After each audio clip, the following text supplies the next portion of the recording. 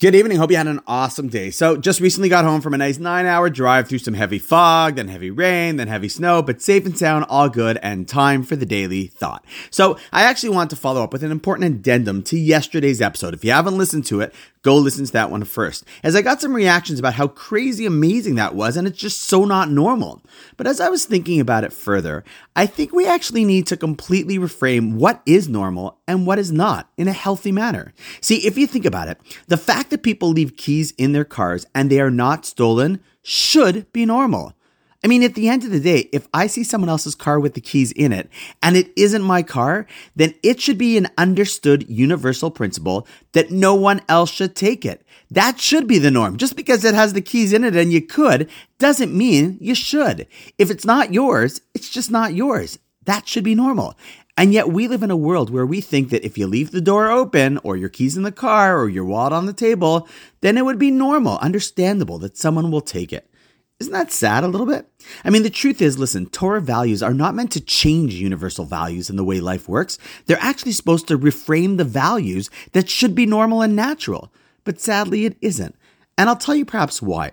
See, there are two reasons why people don't steal or do wrong things. One reason could be because they know it's wrong. The other reason is because there are external factors that lead them to not doing it, such as police involvement or the fact that someone might see. See, in society, so much of what prevents people from doing incorrect things and is reinforced that way are the cameras, alarms, guards. People are trained to behave because there are external rules being enforced.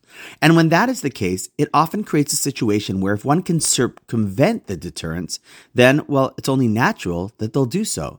However, the Jewish lens is that the reason we don't do something wrong is not because of external factors, but rather because we learn the internal values of what we should aspire to do and be. And then we simply don't want to, which would mean that even if I could do something and no one else was looking, or even if, shall we say, there were a bunch of cars with keys in them and no guard or surveillance camera, I wouldn't even think of stealing one because I simply don't behave that way.